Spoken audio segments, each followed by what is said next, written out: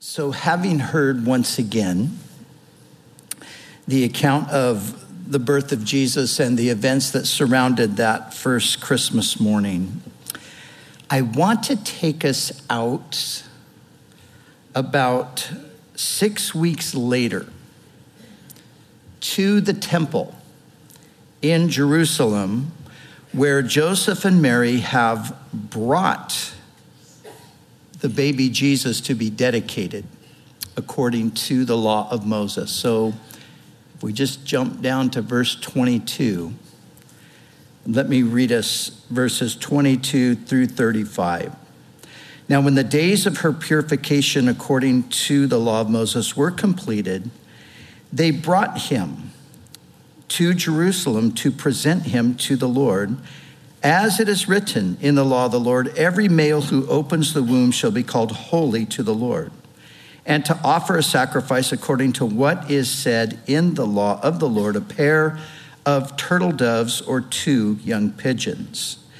And behold, there was a man in Jerusalem whose name was Simeon, and this man was just and devout, waiting for the consolation of Israel, and the Holy Spirit was upon him.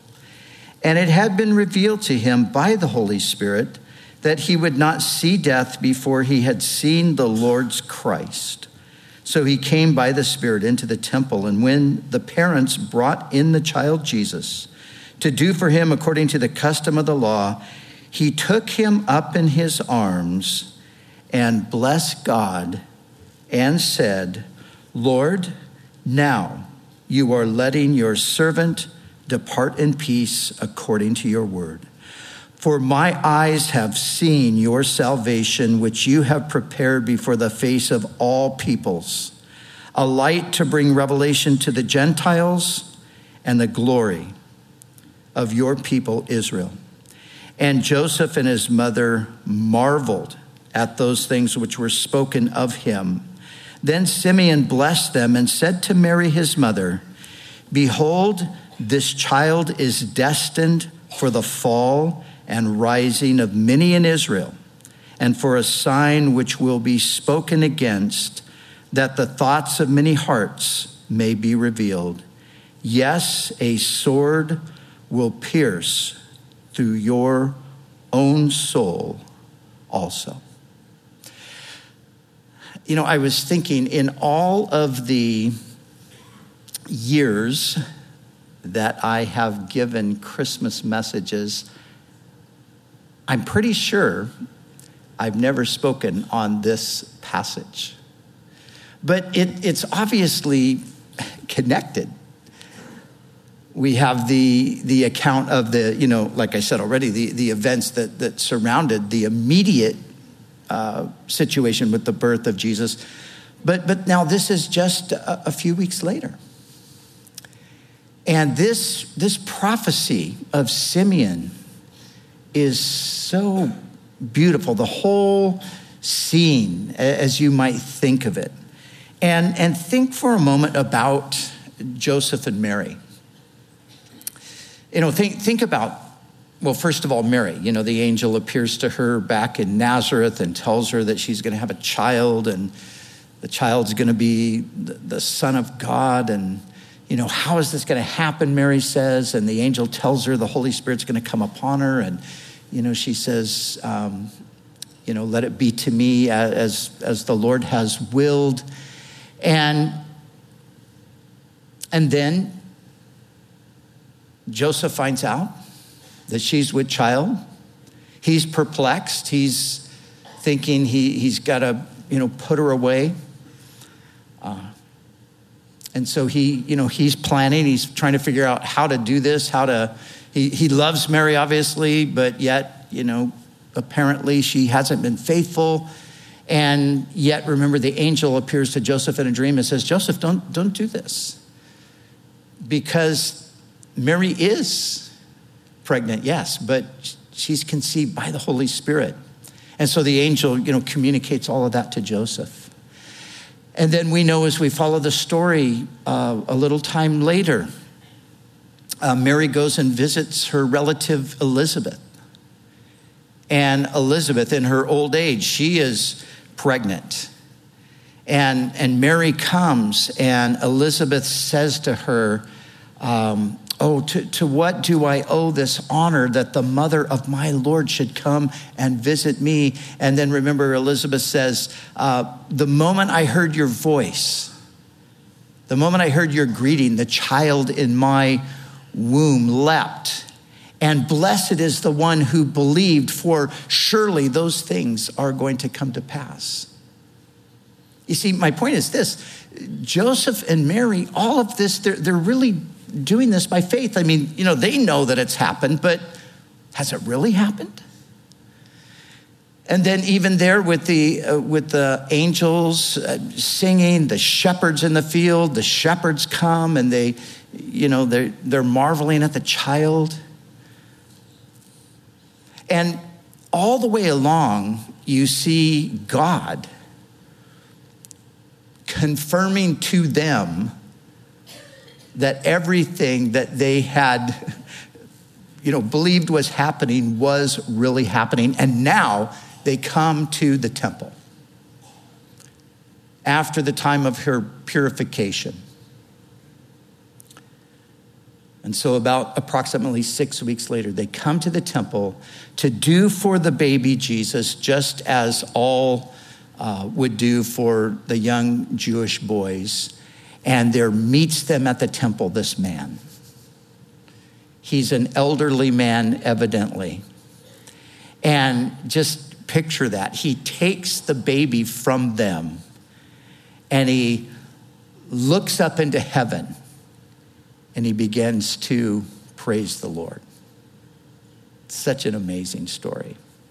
And so, Simeon, let's talk about him for a moment. We're told here that Simeon was just and devout. He was a true believer. He was just and devout, and he was waiting for the consolation of Israel. So he was a man who had longed for the promises of God to be fulfilled. And he's waiting for that consolation. And notice what it says. It says that the Holy Spirit was upon him, and it had been revealed to him by the Holy Spirit that he would not see death before he had seen the Lord's Christ.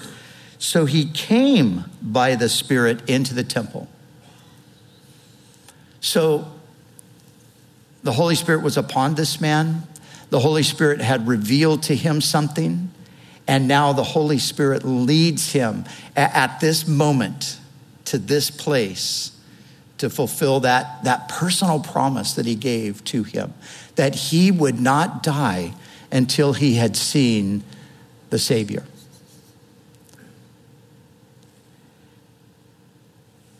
And so, Simeon, he praises the Lord. Lord, now you are letting your servant depart in peace according to your word, for my eyes have seen your salvation, which you have prepared before the face of all peoples, a light to bring revelation to the Gentiles and the glory of your people Israel. This man, he knew things that most people did not know.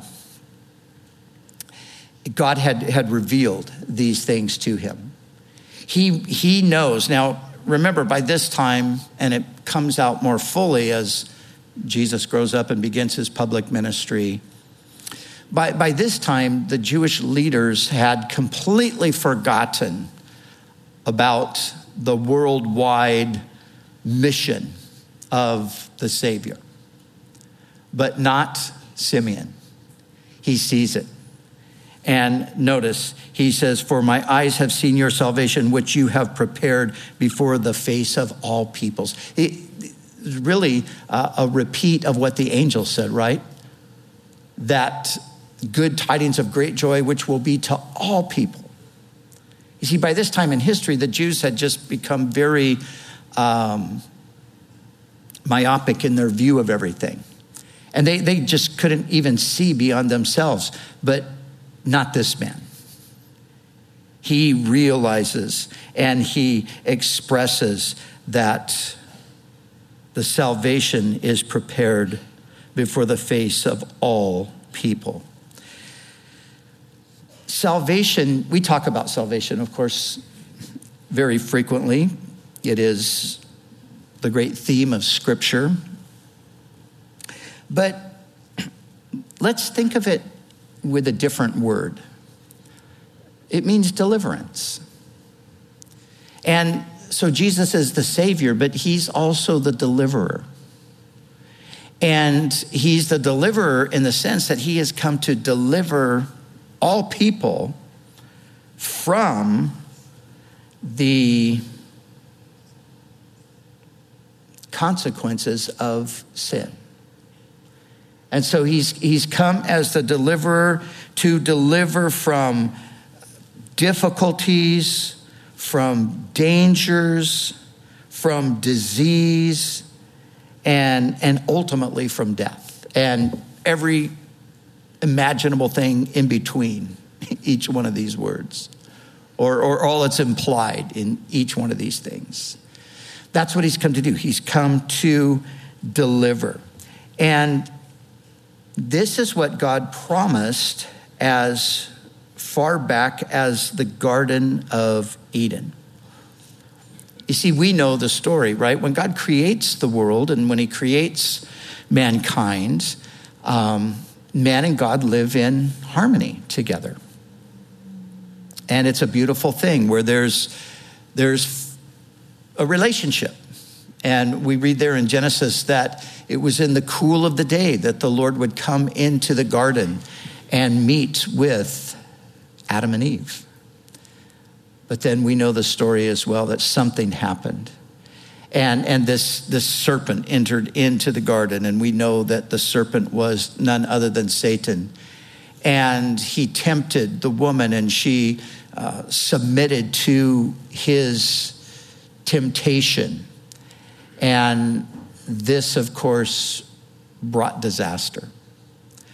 But from that very moment, God's intention was to redeem that situation. And so God, in speaking to the serpent and pronouncing judgment upon the serpent, he said to the serpent, he said, I will put enmity between you and the woman's seed. He will crush your head and you will bruise his heel. That is Genesis 3:15. That is the first prophecy. But my point is this, think about how that goes back to the very dawn of time. So from the very beginning of this disastrous entrance of sin into the world, right from the beginning, God says, I am going to fix this. I'm going to send a deliverer. I'm going to send a savior. And then as we go along in the history, we come to a man named Abraham. And God gave a promise to this man, Abraham. And he said, I will bless you, and you shall be a blessing. And in you, all the families of the earth shall be blessed. So as Simeon is speaking here, and he says, for my eyes have seen your salvation, which you have prepared before the face of all peoples. So God has been preparing for this moment from the very dawn of time. A deliverer that's going to come for all people. And of course, he's going to save us from sin. He's going to save us from sin. He's going to save us from ourselves. And oh, how we need to be saved from ourselves. He's going to save us from Satan, this one who has wreaked havoc on the human race. And it just reminds me of that wonderful Christmas hymn, God bless ye merry gentlemen, let nothing you dismay. Remember, Christ our Savior was born on Christmas Day to free us all from Satan's power. And that's what he has come to do. And can anyone look at the world today and say, we don't need saving? Oh, we need saving badly, don't we? You know, man always lives with this false expectation that we're going to fix it. It's going to get better. You know, the First World War was called the Great War because there was never a war like it before. And what they had hoped and believed, there would never be a war like it again. But it wasn't too awful long after the end of that war that the Second World War began, which was even greater in the death toll and casualties and destruction than the First War. And of course, after that, we have, you know, we're going to get the United Nations and we're going to make sure that we never do this again. And how many wars have we had since then? And how many do we have going on currently? And how much division and violence and hatred and all of that do we see all around us today? We'll never fix it. We can't fix it. Because the people trying to fix it are the problem. We're broken. And broken things can't fix themselves or other broken things. We need a Savior. And so, salvation that has been prepared for all people. And then this is the amazing insight with Simeon. He says, and a light to bring revelation to the Gentiles. Again, see, at this time, among the leadership of the Jews, this was completely forgotten. They were longing for a Messiah, yes, but a Messiah was just a Jewish idea. I mean, of course, he would rule the world, but he would rule the world in a way that would give preference to Israel. That was the thinking in the minds of the people at the time, the leadership. But Simeon has this insight from the Spirit that this child is going to bring light to the Gentiles. Now, the Gentiles is a reference, a general reference to all of the peoples outside of the covenant of God. And those outside of the covenant of God lived in darkness. And in the letters of the New Testament, Paul's letters, for example, he alludes to that many times. He says regarding the Gentiles that they were formerly, in Ephesians 2, he says this. He says, Gentiles were formerly in this state. They had no hope and they were without God in the world. And once again, in Ephesians, he says, speaking to the Gentiles, he says, for you were once darkness, but now you are light in the Lord. So this baby that Simeon is holding, this baby is going to bring light, bring revelation to the Gentiles. And that is indeed what has happened. The things we in our culture have taken for granted are the results, truly, of the light of the gospel coming to the Gentiles. You know, there's a British historian named Tom Holland, and Tom specializes in Greco-Roman history, and he's been writing on, you know, that subject for many, many years. And recently, in his research, and as he writes more, it's pretty fascinating.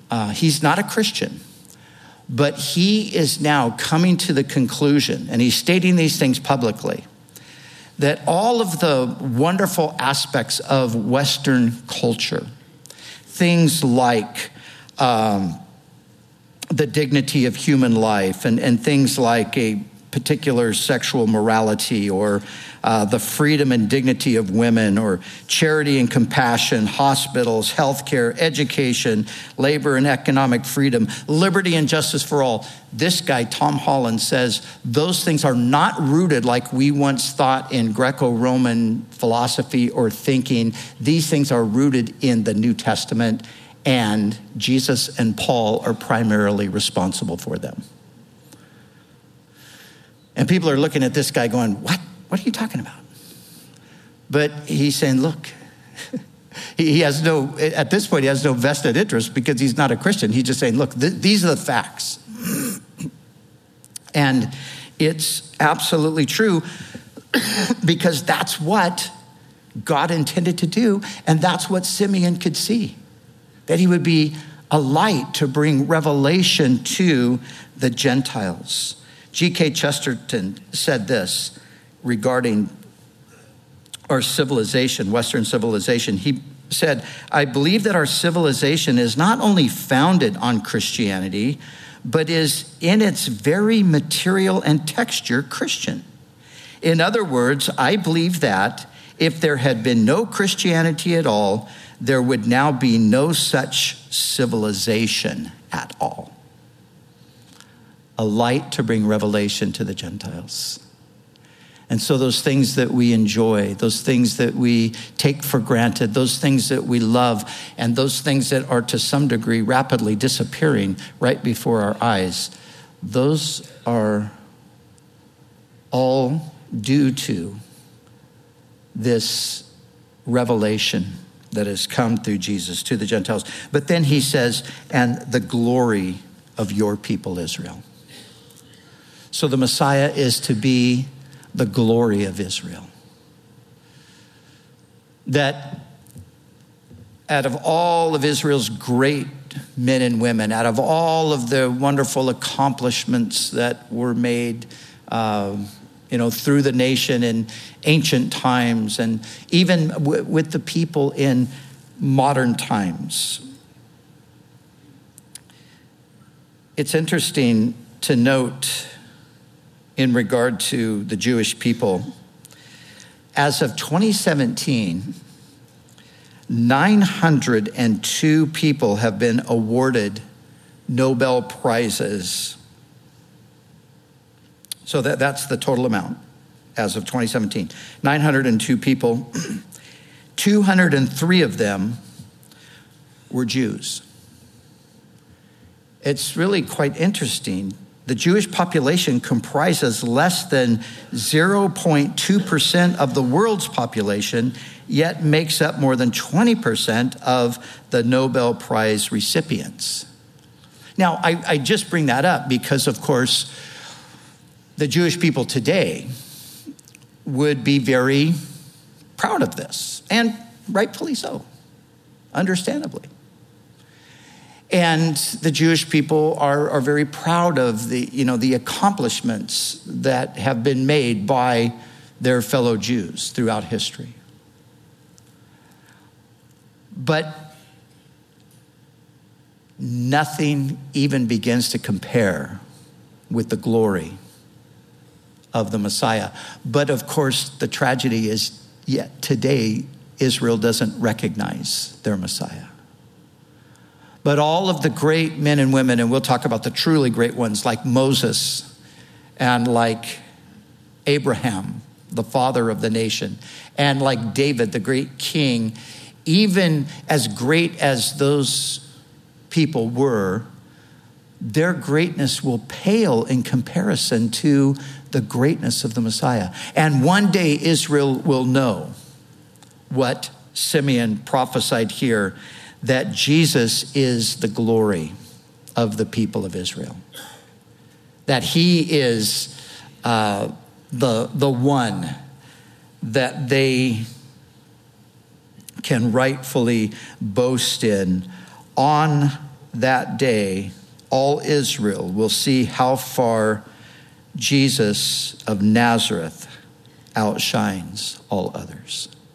The glory of your people, Israel. And then Simeon, now having praised God, notice verse 33, and Joseph and Mary marveled at those things which were spoken of him. Then Simeon blessed them and said to Mary, his mother, listen what he said. Behold, this child is destined for the fall and rising of many in Israel. Wow. This is heavy stuff. This child is destined for the fall and rising of many in Israel. But we can expand that beyond Israel because it's true in a more general sense. This child is destined for the fall of many. because this child, as Isaiah prophesied, would become a stumbling block, a stone of stumbling and a rock of offense. And many would stumble over him. And that's what has happened throughout history. That is what still happens today. We find that people stumble at the name of Jesus. They stumble at the person of Jesus. They stumble at any references to Jesus. I mean, there's a whole group of people today who love Christmas but don't want to have anything to do with Jesus. As a matter of fact, they're just like, we don't have to bring up Jesus. Let's just have Christmas. Apparently not realizing that Christmas is Christ's day. That's what it means. But, they like Christmas, but they stumble at Jesus. And so it is. This child is destined for the fall of many, and specifically here in Israel, but like I said, we can broaden it. But he's also destined for the rising again of many. And you see, that's what happens. Jesus takes people who are beaten down and broken, and he restores them. He builds them up again. He causes them to rise up from the ashes. That's what he does. He will do that for Israel, but he does it for people in general, doesn't he? That's what this is all about. It's a restoration project. Jesus comes and he restores our lives. And those things that were robbed because of sin, he deals with that. And he builds us up again. But then Simeon said this. He said,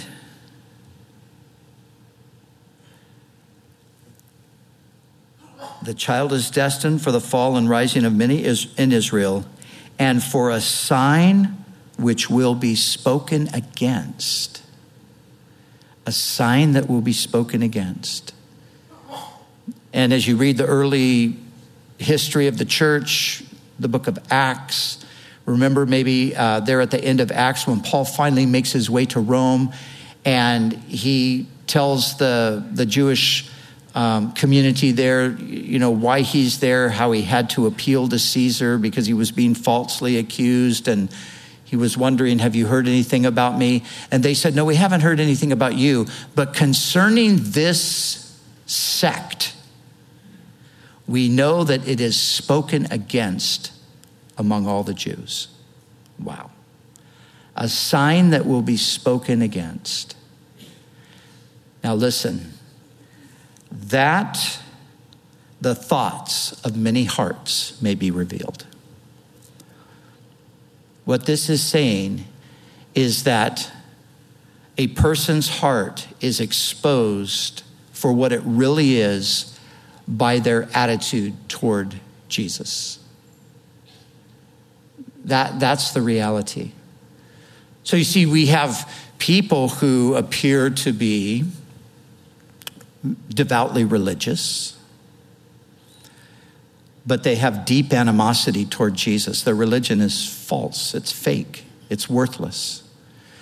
We have people who pretend to be kind and concerned and loving and compassionate and all of that, but their hearts are full of hostility toward Jesus, and it comes out. You see, that's showing what's really going on there. Their attitude toward Jesus, it reveals what is truly in the heart. And Simeon said that would be the case. And then he said finally to Mary, he said, yes, a sword will pierce through your own soul also. Now, Mary, of course, did not know what that meant at the time, but she would know later. She would know approximately 33 years later when she was there at the foot of the cross and Jesus was there hanging on that cross. She would know then. But, of course, all of this light to the Gentiles and the glory of Israel and the salvation to all the nations, that's how it would be accomplished. And so this, as we pointed out before, this whole story is really the beginning of the salvation story that culminates on the cross of Calvary. And just to close, I want to go back to that word of the angels when they said this: the multitude of heavenly hosts praising God and saying, "Glory to God in the highest, and on earth peace, goodwill toward men." That's the message. Glory to God in the highest, and on earth peace. You see, when God is ultimately glorified, then we will have peace on earth. That is the plan. God will be glorified, and then the world will know peace. And that will be so because God's attitude toward men is an attitude of goodwill. You know, I'm so tempted at times when you see people who are obviously working hard against Christ and his kingdom. You hear sometimes people saying blasphemous things. And I'm so tempted at times just to get so angry about that. And you want to retaliate. You want to do something. And yet the Lord just reminds me, my will toward men is good, even toward those men. My desire is not to destroy, but to save. And I have to calm myself down and say, yes, Lord, I forgot that. But that's why you came into the world. You came to bring peace. Because your will toward people is good. God's will is good. In other words, he wills good. That's what he wills. That's what he wants. He wants good. And he wants all to be saved and to come to the knowledge of the truth. And that is all wrapped up in the one who was wrapped in those swaddling cloths. It's all wrapped up in Jesus. And so, like the other Christmas song says, yet in thy dark street shineth the everlasting light. The hopes and fears of all the years are met in thee tonight. Isn't that glorious? The hopes and fears. All of our hopes, all of the aspirations of man, all those things that are still there, even though they're blighted by sin and they're sometimes distorted, but they're there. Hopes for peace and goodness and love and those kinds of things, they're met. They were met in Bethlehem that night when the Lord came into the world. And those fears, those things that we worry about, those things that discourage us, those things that keep us stressed out, those things that make us afraid, they were all dealt with that night in Bethlehem when the Savior came into the world. And as we know, the coming of Jesus was part one of the story that will culminate with him establishing his kingdom here on the earth over all of the earth. But in the present, it is a personal thing. See, one day the glory of the Lord is going to cover the earth like the waters cover the sea. That's going to happen one day. But we don't have to wait until then to receive the blessings that are being talked about here. The light to the Gentiles, that brings us into a relationship and brings us into the good life. We don't have to wait until then. It all begins right now for each person individually who receives that gift that God gave on that day. And so Christmas is the expression of John 3:16. For God so loved the world that he gave his one and only Son, that whoever believes in him would not perish, but have everlasting life, have life that goes on forever in its duration, but it begins now, and it's a quality of life that cannot be had in any other way or through any other means. And so, God bless you on this Christmas Sunday. And may these wonderful truths, may these things just sink down deep into our ears and bring us joy and peace and comfort and hope, even when we see around us chaos and confusion and distress, to just know that there's peace that is personally available, and the Prince of Peace will one day come, and of the increase of his government and peace, there will be no end. That's the promise. So Lord, thank you for your word. Thank you for your word through your servant, Simeon, and just the things that we're being reminded of today. And so, Lord, may these things go deep into our hearts and minds. And Lord, may they carry us through each day. Thank you for this day to just reflect on these things. But Lord, we thank you that these things are true every day. And we can take these truths as we carry on this journey. And we can find strength and hope and peace through them. Lord, I pray if there's a single person here today that is yet to receive your gift of salvation, that you would open their hearts to receive now. In Jesus' name.